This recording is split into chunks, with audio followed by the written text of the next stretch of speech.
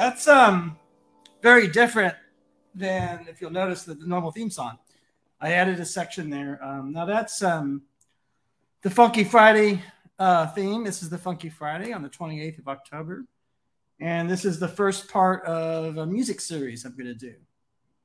I should add a rather, at least I think it is, rather unconventional music series, as you'll see soon. But anyhow, this Slow Passages is from my second Hard Listening album, Volume 2. It's the B section of a piece called Pop Cadence. And so, it leads me to travel, do some time travel, and go back in time, because that music is something I did. I did that in 2015, and this is what this coffee stain here and this little sheet music is. A quintet that I've written, and it's sort of a big piece. It has, I'm looking for an ensemble to do it. It doesn't matter. It could be college or university level or anybody. I really would love, if you have a string quartet, know a string quartet, are in a string quartet, and don't mind me, because there's a piano part, me going in there and doing stuff. Mind my little intrusions there, musical intrusions, sensitive intrusions, but still. I think, I'll get back to this in a bit. I don't want to get too far ahead of anything, but so I'm going to do today. I've been watching a lot of music videos, how-to instructional videos and things like that. And I've been watching them over the years. I've been watching them, I think, since they've been in existence. Online platform, and I'm thinking, well, I want to do my own kind of thing, which is very different, will be very different, as I said, idiosyncratic, because I'm going to talk about my personal life and talk a little bit about how I came to do what you just heard me do on piano. Like, where does it come from? Why this musical language and not some other musical language? So we have to go back actually to my infancy, because I was born an only child into a family of two parents, and my two parents started to this day completely unprecedented, sui generis, unique cosmetic manufacturing company that was organic and all the rest of it. And they were starting. So the year I was born was 1967. The year of Sergeant Pepper, many other big things happened in 1967. And, as a toddler, and then I think age 1, 2, 3, I did not have access to things really outside of the family business, by which I mean I was fairly isolated, geographically isolated, was certainly isolated from people. I didn't have any neighbors. Had I grown up in, say, Detroit, or Chicago, there would have been a musical community in the 60s and 70s. Maybe somebody would have a band or something like that. If it was there, either in Tampa, Florida, which is where I was, or in Manhattan, which is where I spent my summers in the 70s, actually. We'll get to that in a bit. I was just totally isolated, but all I had were LPs, albums, records. And the thing about it is that I really think my musical education, serious education, began with those albums, and I'm gonna talk a little bit about that now, because for those of you young people, there used to be these big things that carried music called records, and I should say a lot of things about it. So I've saved a few of them from those early 70s years, not a lot of them, but I'm going to talk about the uniqueness of my experience is sometimes in life, every one of us, you, me, everybody here, has unique things about them, and has actually things that they can contribute, accomplishments, things they're skilled at. But all of us have limitations, and sometimes they're quite powerful, or things that we don't experience certain things that other people experience. And so I am not a prodigy. I'm a musician, but so many musicians are prodigies. And it's sort of story after story after story, all the greats, all the known names. You look at their biographies, they start piano at age 4 or 5. And they're prodigies of one kind or another. And I was not. Actually, I had many weaknesses. Music was one of the hardest things. It's the thing I love the most, more than anything in the world, practically. It's up there. But I was not a fast learner. I was a slow learner. And I had so one liability I had was ears. My ears weren't as strong as other people. And I learned this, there's a story about how I learned about this. So I had all these records and, no musical instruments, no bands, no choir, choruses, any of that. But I'm listening, and the albums I'm listening to are sort of like, they were mostly jazz, but there were also some radio plays and some symphonies and things like that. And so these are a few of those records. Now, this is classical music. This is Beethoven, Toscanini, and this is one of my dad's records from the late 40s. I think this is 49 NBC Radio Orchestra. And so I have this out here because it's very different than some of the other stuff I'm going to talk about. Also because it's like one of the older LPs here. And the thing about it is Toscanini's Beethoven's Ninth. I would listen to it, and so because my brain was developing, everything was developing. Certainly my heart, as they say, my heart, my soul, my spirit, body developing. Since I didn't have any access to any musical instruments, my substitution was listening to these records, and I would listen to them almost as if I was trying to figure out what was going on to the best of my ability. And I would crawl and I would study the grooves in the records, like the LPs, and I could tell by the groove formations, like the,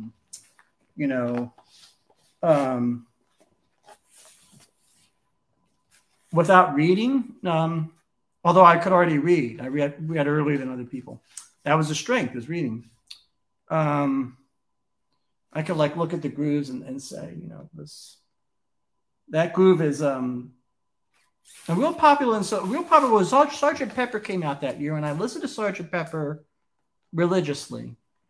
I listened to Guys and Dolls religiously, the original. So when I say Guys and Dolls, I mean the original production with Robert Alda. Alan Alda's father, I think, was in that, and Stubby Kaye, and the people, Vivian Blaine. And because we're talking here late 60s, early 70s, 69, 70, 71. And I would lay on my back and I would just receive this music. And, some of the music really spoke to me more than other music. And, when I started becoming a boy, walking and things like that, still no musical instrument, still no real access to actual musicians. Occasionally, great musicians would come to town, and I would go with my family to see them. I saw some really incredible concerts. What comes to mind? Well, I saw a Jackson 5 concert in 1972 at Madison Square Garden, and that was very, very powerful experience. And I saw some classical things, but it was really these what's called jazz musicians. It's really their recordings that I really responded to. And so what I'm doing is I'm not able to play anything, and I'm putting on these albums and listening to these albums of largely instrumental music. And I thought I'd cue up some things here because I just wanted to kind of give you a sense of what I'm talking about. Now, when you're 6, 7, 8 years old, you're going to listen the way you're going to listen. And I'm sure every 6, 7, 8-year-old is different in how they listen to music, if in fact they do listen to music. I made a little playlist for today, believe it or not. And, I would get money for Christmas and that kind of thing, a very small amount. And I would go to Peaches Records and Tapes.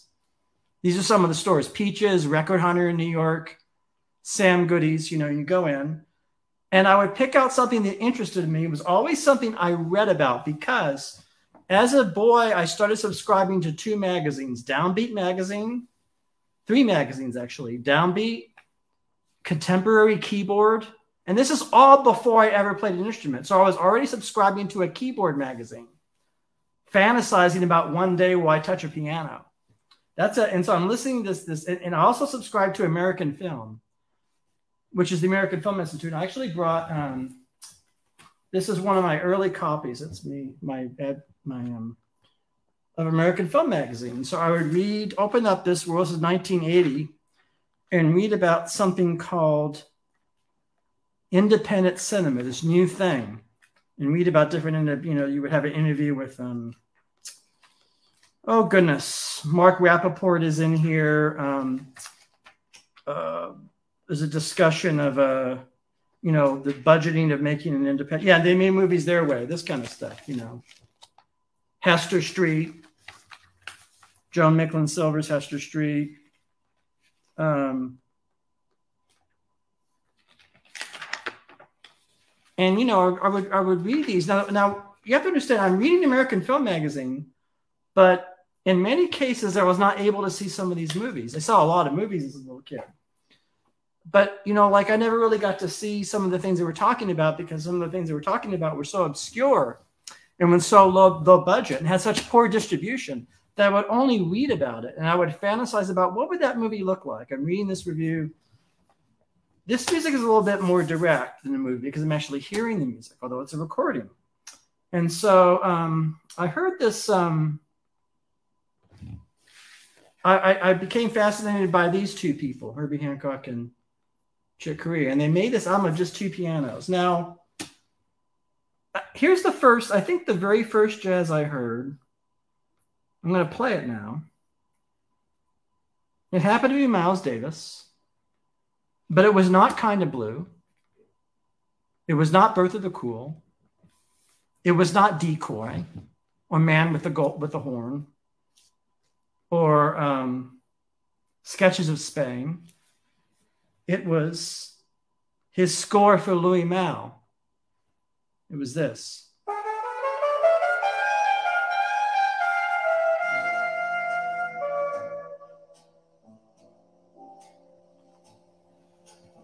You see, there's Jean Moreau.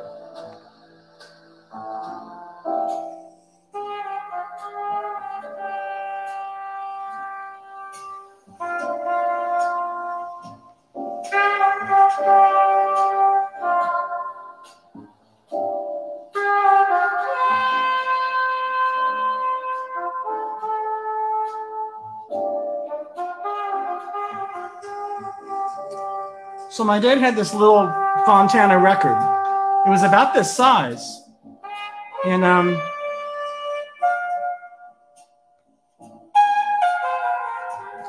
I sort of figured out how to play this record. I would put it on the turntable. And this is I think one of the so that's kind of a roundabout, circuitous way of hearing about Miles Davis. It's not constructed or scheduled by a canonical interpretation of Miles Davis, by which I mean, it's not, and then a lot of things we'll get to, because when you're a child and you're going to the record store, in that case, it's whatever the records are around, and it might be something that's very, that the record store decided to have in stock, inventory, right? And in the case of this album, my dad was listening to this, and I guess as a man in the 50s, right? He had this. And it just happened to be in the house. Same with the Beethoven, the Toscanini Ninth Symphony. And so you're kind of a little bit at the mercy of the environment, actually. You're at the mercy of what's available. You're at the mercy of the fact there are no musical instruments around you. And you fantasize about what would it be like to play a musical instrument. And I lay in my back and listen to this music, like, what would it be like to play that? So I started piano lessons rather late. I started at age 9 and 10, not 4 or 5. And, we'll get to that in a second, but a few years later, I heard, I talked about the Herbie Hancock and Chick Corea, and I sort of heard this. It's, I hope the sound is.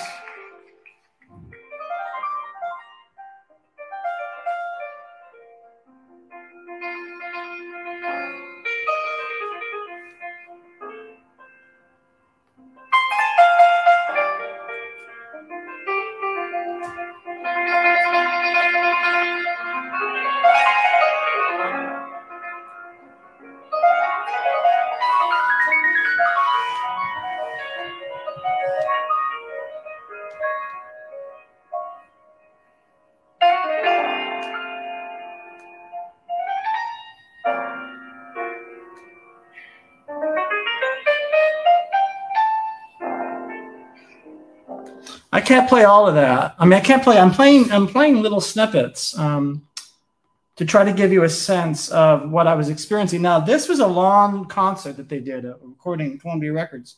Now, in their career at this time, I had heard them live a little bit after this, both of them playing electronic music. I'd never heard them play only acoustic piano like this, like in a concert hall, until this record. And this was simply extraordinary. I didn't even know. And the other thing, too, is that when I got this album, I listened to it over and over and over again. It was the year I started piano lessons. And so I had a very strict, old school, old world Italian piano teacher named Violetta Mendesi.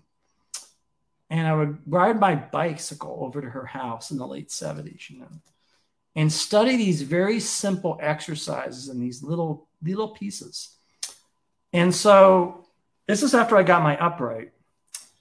Now this piano here is the second piano I ever owned. And I got this one in 1979. And I was reunited with it, as I've said before, 3 years ago, after being away from it for a lot of my adult life. It was just because of, parental divorce and things and family and geography and so it's great to be reunited with it. But the thing of it is, I would hear this album, and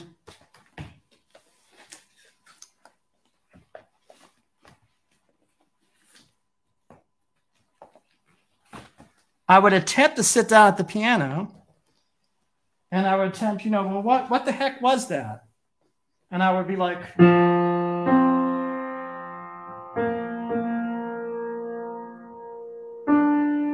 they would play. I would hear again.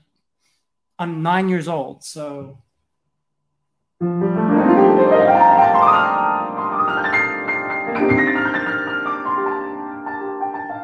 that's actually what it is. I mean.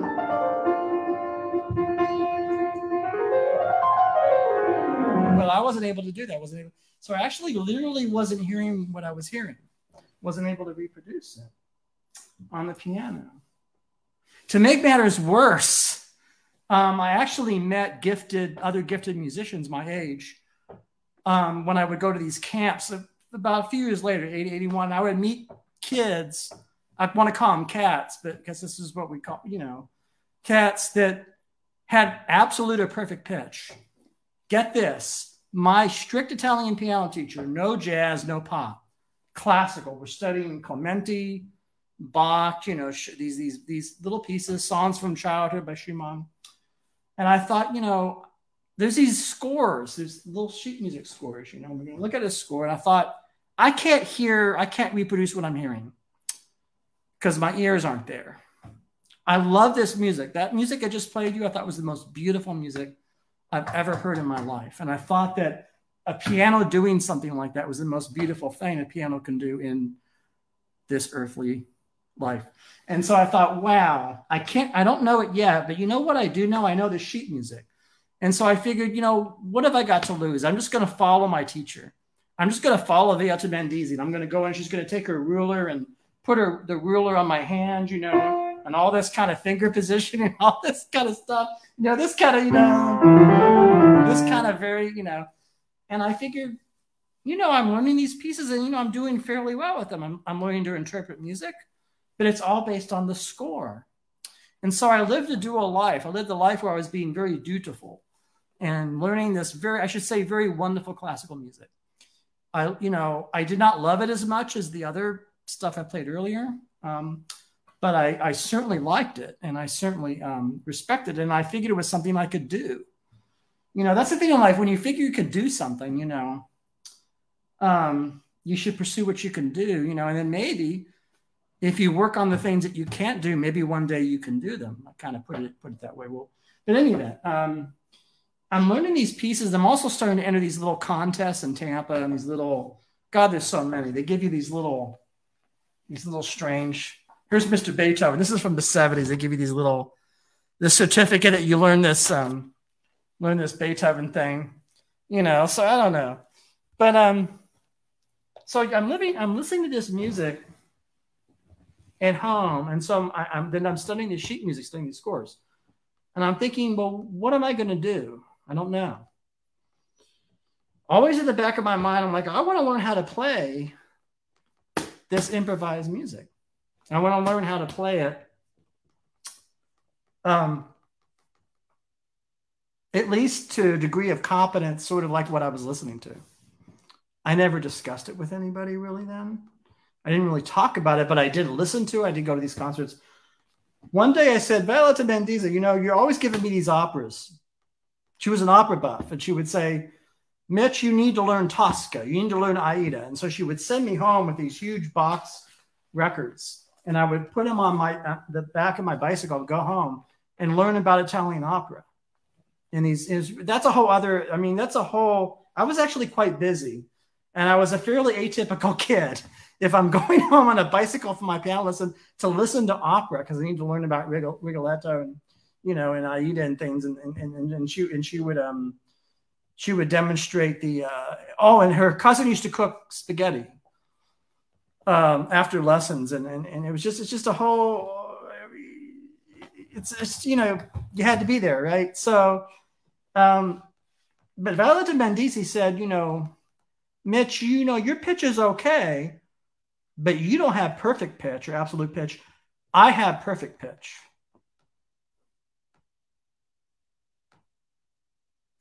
I didn't know what that was, actually. And so perfect pitch is the thing I was talking about earlier, of the kids that the jazz players that were ahead of everybody else were the kids who could hear something and play it. Keith Jarrett is that way. He can hear something and play it. There was I watched a wonderful video of a hip hop producer, and he was talking to Bob James, and Bob James said, Bob James, you and I have something in common. We both have perfect pitch. And I thought, well, that's interesting. Now, I'm thinking out loud now. This is interesting. So I said, we started to have like a cultural exchange like the Soviet Union and the United States. In the old days, but the Cold War, before this world, the Soviet Union and the U.S. would trade ballet companies and music, and we would send them Dizzy Gillespie, and we would send them Herbie Hancock and Chick Corea, and they would send the Bolshoi Ballet. Cultural exchange, that's right. And I said, Miss Mendizi, can I do a cultural exchange? I want to bring something in. It's called Sarah Vaughan and Oscar Peterson. Do you know who these people are? She didn't really know much about them. So I brought it. I brought in this, man. This is what I was listening to.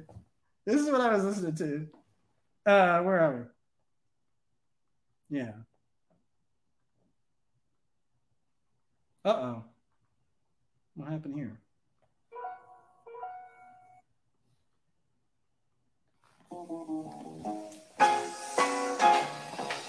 This song. I've got the world on a string. I'm sitting on a rainbow. Got a string around my finger. What a world, what a life. I'm in love.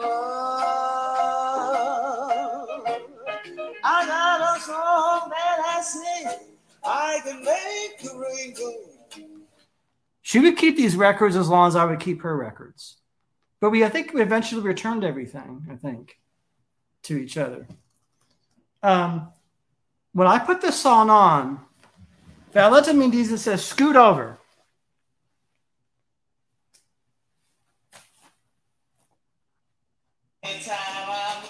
she starts doing this.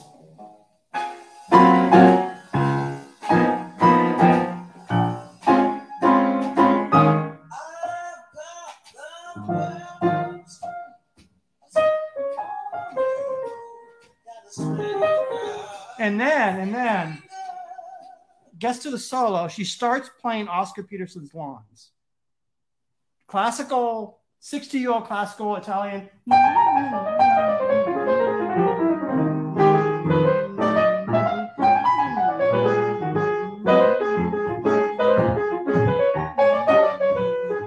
From her ears, what she's singing. She's never heard it before.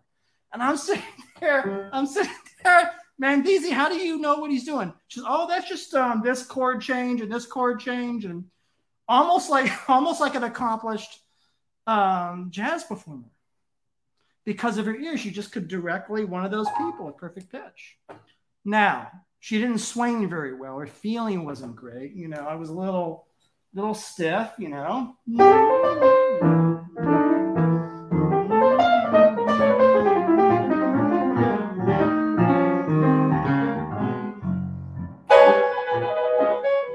It's a kind of I don't know, the way classical cats play that kind of music is sometimes very downbeat heavy and kind of a little bit stiff. But she knew all those lines, and I asked her, you know, what's going on there harmonically? And of course she'd studied theory and musicology and all this stuff, so she would start talking about, well, I don't really know, I just sort of hear it. She was a choir director, and so that was a very intimate experience of the power of perfect pitch. Now, perfect pitch might be a curse. I have no idea. Like, I don't know. Here's the thing. I had this long 20-year journey, 10, 20, age 30, different music schools, going to Conservatory of Music, New England, solfeggio class. Solfege is a thing where you have to read pitches and sing these these pitches, and it's like a kind of an ear training thing.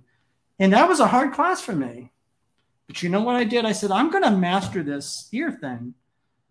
Larry Scripp is a teacher, great teacher. He said, you need to find any music you want, and you need to transcribe that music, and we're going to solfege it.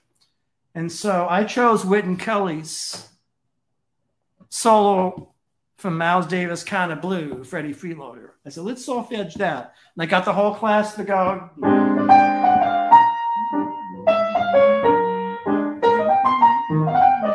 That Freddie Freeloader, you know.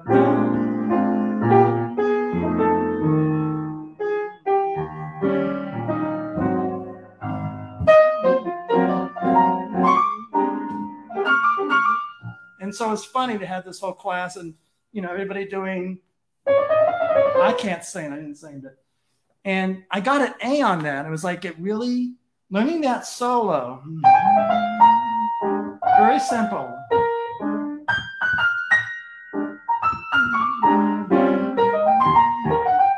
And you write it down, you learn the solo, simple solo, it's not as complex as some of the earlier stuff I was listening to. Really gave my ears, I guess you would say my ears a quantum leap forward. And I thought, well, I understand Wynton Kelly. At that time, I was starting to play with a jazz group in Boston. And we were doing gigs, and I was like 18, 19, around town, playing night after night. And also, you know, playing, you know, some charts, complex things. And I'm actually developing my sound as a musician. So I'm actually finally doing what I wanted to do, this kind of music. And I'm getting better at it. Because when I was that little kid, not knowing what things are, I thought,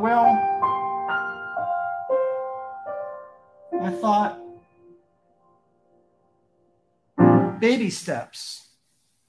So if it's a blues like that, or if it's this, I Got the Roll on the String, we're in A flat.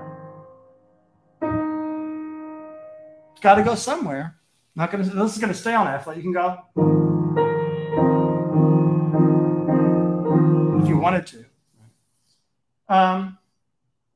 But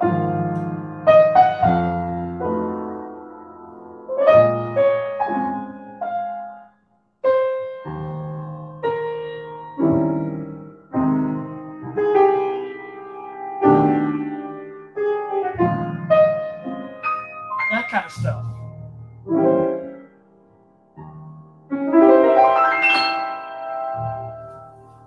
I was starting to get ideas. This would have been 1987, 88. In 89, I meet this guy.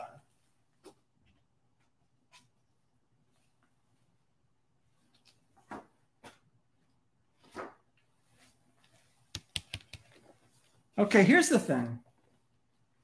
I had heard him as a little kid when he came to Tampa. In fact, I had the album here. Here he is. Yeah, this is him. And see, he had him sign my record. So that would have been, in the 70s. And here it is. You're in the Conservatory of Music in 1987. And Ralph DeLugoff says, we need to get a new piano teacher. He had connections. He's like, he actually was telling the school what piano teacher to get. Let's get Stanley Cowan here. In all arts, it's great to have a mentor. It's great to have somebody. It's like an apprenticeship thing. And that person becomes your master or your teacher of a sorts. And I'm to this day, I'm still learning things from him. And actually, this is what's really interesting. He got me really interested in the piano as an orchestra and the piano as a complete instrument. And I was preparing for my senior recital, and he got me excited about the piano as a solo instrument. And at the time, I was playing with groups. I was playing with drummers and bassists, horns and trombones and all this kind of stuff. And he said, well, what about? This is what Stanley Cowell told me the first day of lesson. He said, if you could play any piece of music, song, complete solo piano, he said, first, then you could learn everything about that song. And then after that, he said, then you can do things with that song and change it. You can make it yours. And then you could, create your own music. He says, but it all starts from this. And it starts from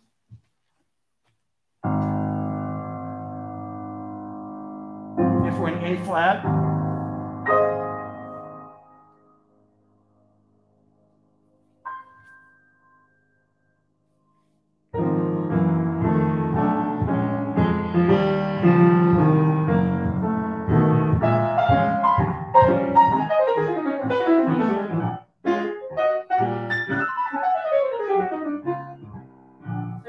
Which they call stride, and here's the thing.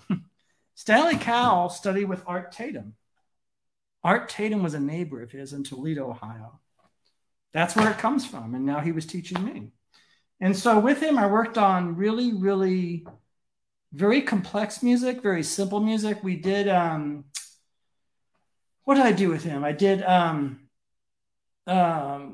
When Lights Are Low, but I also worked on the Gershwin Concerto in F, and that was my recital piece. I did my whole version of it, all movements, solo piano.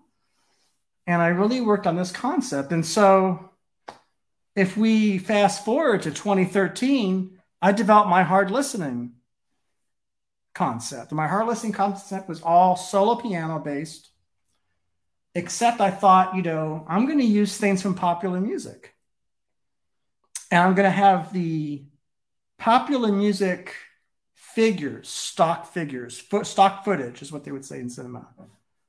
Almost cliches. I would have that be the raw material for the entire music. And it was an experiment, I thought, and then I'm going to put it in a kind of a kaleidoscope, like a collage mosaic, a modular mosaic. And that's why I got the idea. That's when I wrote Feminist Singer-Songwriter Without Words. And I wrote it for my first hard listening album. I'm going to play a little bit of it. And it was later used in the movie Support the Girls for Andrew Bajowski. He contacted me, says, your song has to be in the credit sequence in my movie. And, that was very different because I was listening. So I did a lot of research for that piece, and it's like an 11-minute piece. And I, stopped listening to jazz for about a month or so, which is really hard, man. It's hard for me to stop listening to Cedar Walton, And I bought this book, and I read this book. And I said, you know, I'm really into the 70s. I'm going to write this piece and I'm going to just do nothing but listen to Carol Kane, Laura Nyro, Joni Mitchell, Carol Bayer Sager, Carly Simon. I'm just going to listen to that. Now, here's what's really interesting. Wouldn't you know it? The first girl I was ever intimate with in Boston was a Suzanne Vega fanatic. And we would get together on dates and things, and there would always be "My Name is Luca" in the background. I think this would have been 1987. And so I really liked the Suzanne Vega. I never followed up on it, never influenced anything I wrote. I really like that album. I like those songs. Until 2013, when I thought, I got to get back and listen to this music. And so my idea was to do like a Schumann song without words, you know, or Schubert for piano, like in concert piano. I said, what would it be like if I did a 9-minute concert piece using this women's music, this kind of folk kind of thing as the language, but then get into Charles Ives and things like that about it, or even Bill Evans. I'll show you what I mean. So I had this all music is language, and there's different languages. So this I got the roll on the string. There's a certain kind of language.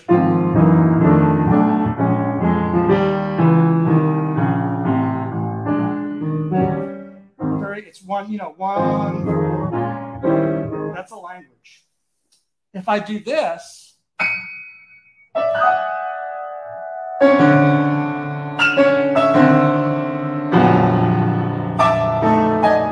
that's a language all of its own, with its own emotions and colors and meanings and things, right? This is a language.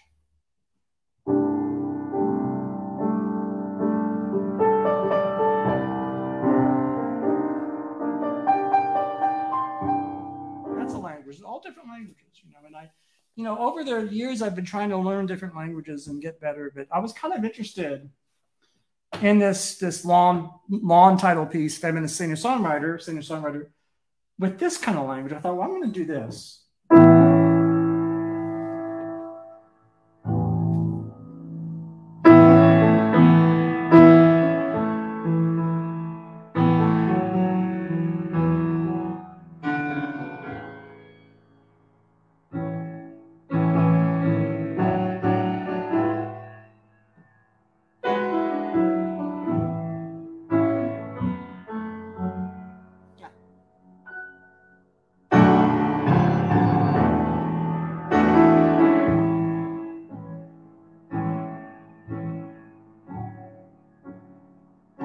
I'm purposefully not playing that piece. I'm altering slightly because I'm trying to express the language rather than the piece, if that makes any sense at all. And so I got this idea, Peace, Bill Evans.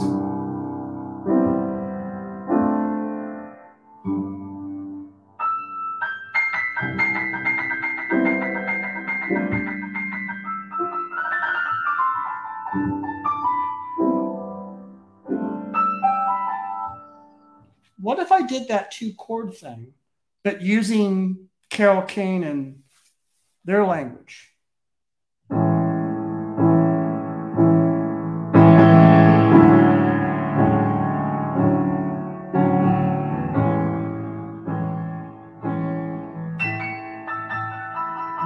what I did.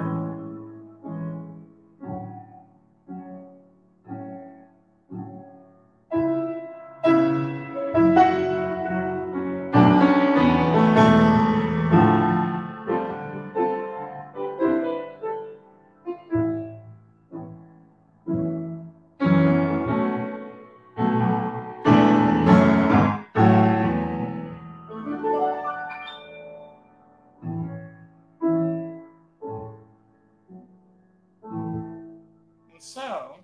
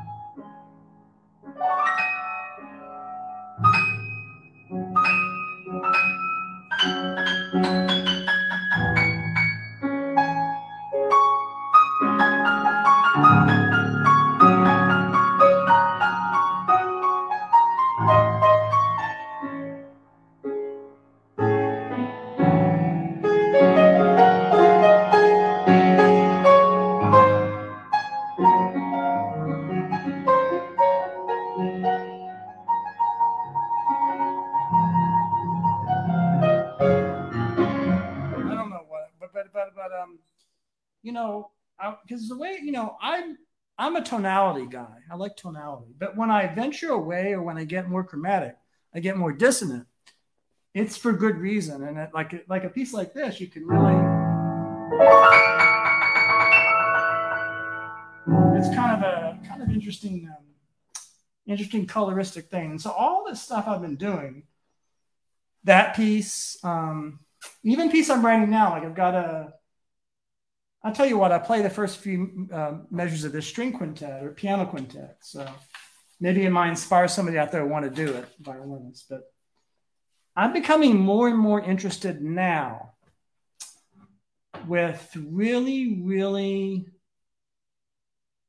letting the sound and the harmony shine through. Elongation, more and more. A fidelity to the sound, fidelity to the moment. I'm very interested in that. And kind of my own kind of minimalism. I mean, it's not, I respect, look, I used to go see Philip Glass play in the 80s. I used to watch him in Bowling Green, Ohio. I watched his band and just, I would watch those cats and like, wow. But, my thing is, I'm interested in the idea of repetition. I'm getting more into that, and so, very important. Forgot something. When I do one of these things, I'm always going to forget something. I'm always going to say, oh, what about this with this? The Copland Clarinet Concerto.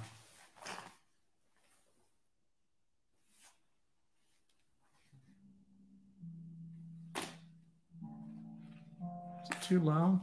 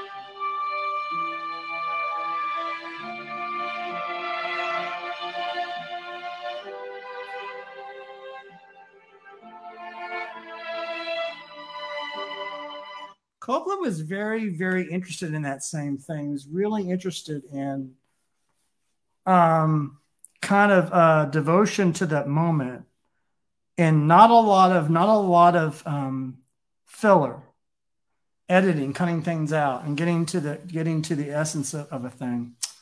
And when you got harmony like that, I mean, but he's working with that same,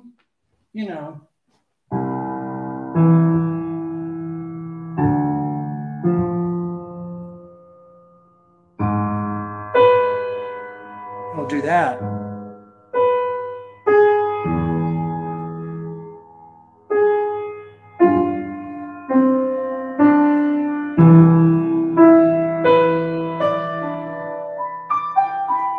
Yeah. So I thought I would open up my string quintet.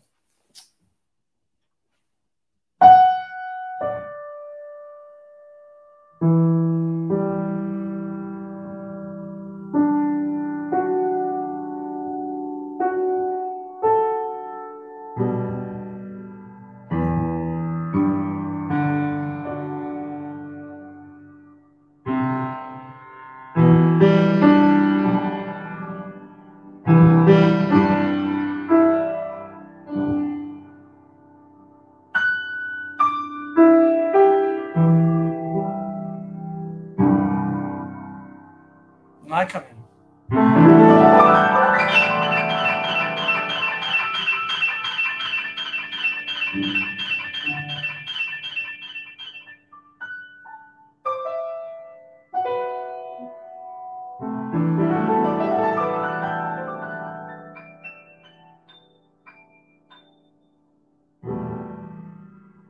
That's the feeling of this movement.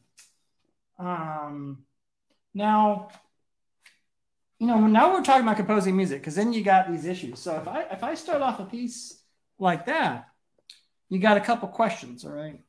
How long am I going to do it? Go on like that? Am I going to interrupt it? I think music should have dramatic contrast. I think everything in life that's artistic, that's created, aesthetic should have contrast in it, And so I'm not going to reveal today how I did that, but I've got even in this piece, I'm doing.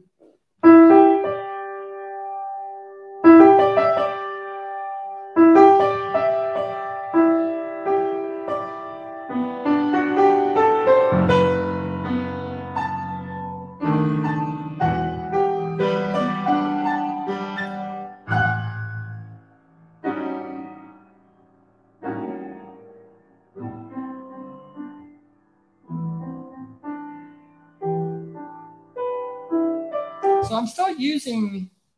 I'm using.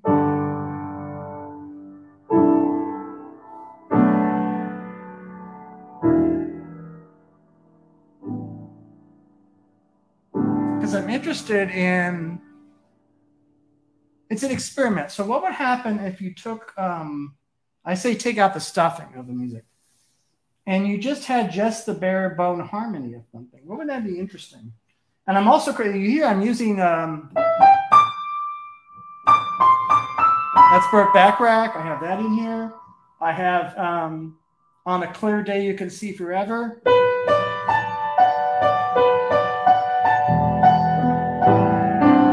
mean, not literally. It's not plagiarism, but it's and then I have the second movement of this is dedicated to Stanley Cowell. There's so much I could say about him as a teacher, but I've already said enough, I'm sure, but it all kind of ties together to me. So this is the latest thing I'm done. But this dramatic contrast thing, like I've got something I'm working on right now.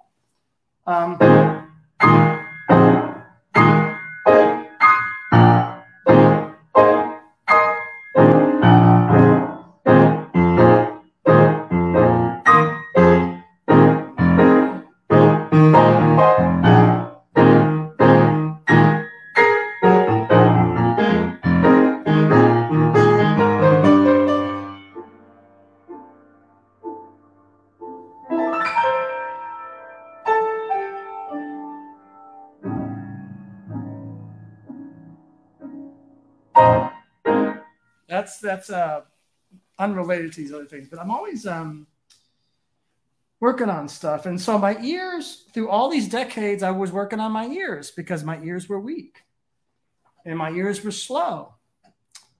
And, they're better now than they were, when I was that kid who couldn't pick out things on the piano. And that's just worked, and it all really comes back, I think, to if you love something enough. You got to love what you're doing. I love everything I've been talking about. I love all this stuff. It's a very aesthetic experience, because it's not really about, I'm not interested, like when I went into music, I wasn't interested in the non-musical things it could do for me, like fame or riches or any of that. I just loved the music. I just wanted to be able to contribute to this thing that was so valuable. And that's it. And I think really, I think that's a better consideration than other considerations. I guess you could, people on my podcast talk about a lot of reasons about why they do things. And it's interesting. You listen to them and they're all, of course, valid for those people, and all that. But I think if you have a love for just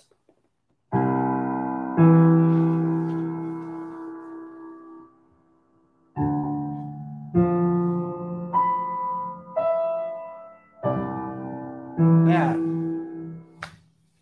you'll be well on your way. If you have a love for that,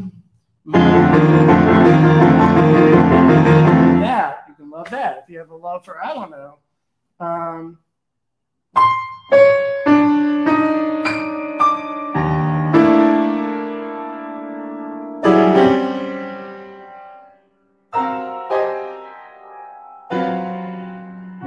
whatever it is, or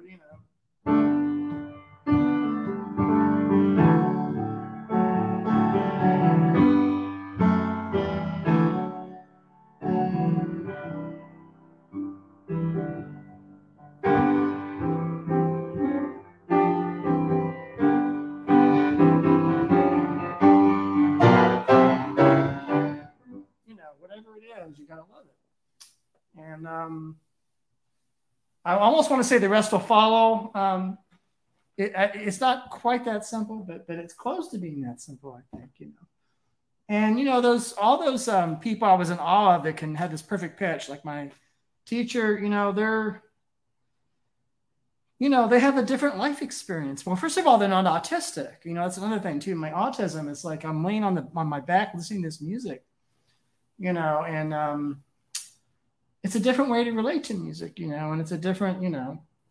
I was reading it as soon as I was conscious, learn to read, just reading books. I got all these books. I'm reading film magazines, but I'm just a little slow picking out a melody, What time is it? How long have I been talking? It's almost 6. That's an hour. I don't know what else to say. I think I'll go out with a little music and then we'll leave something for part 2 because I'm going to get into some other things. All right.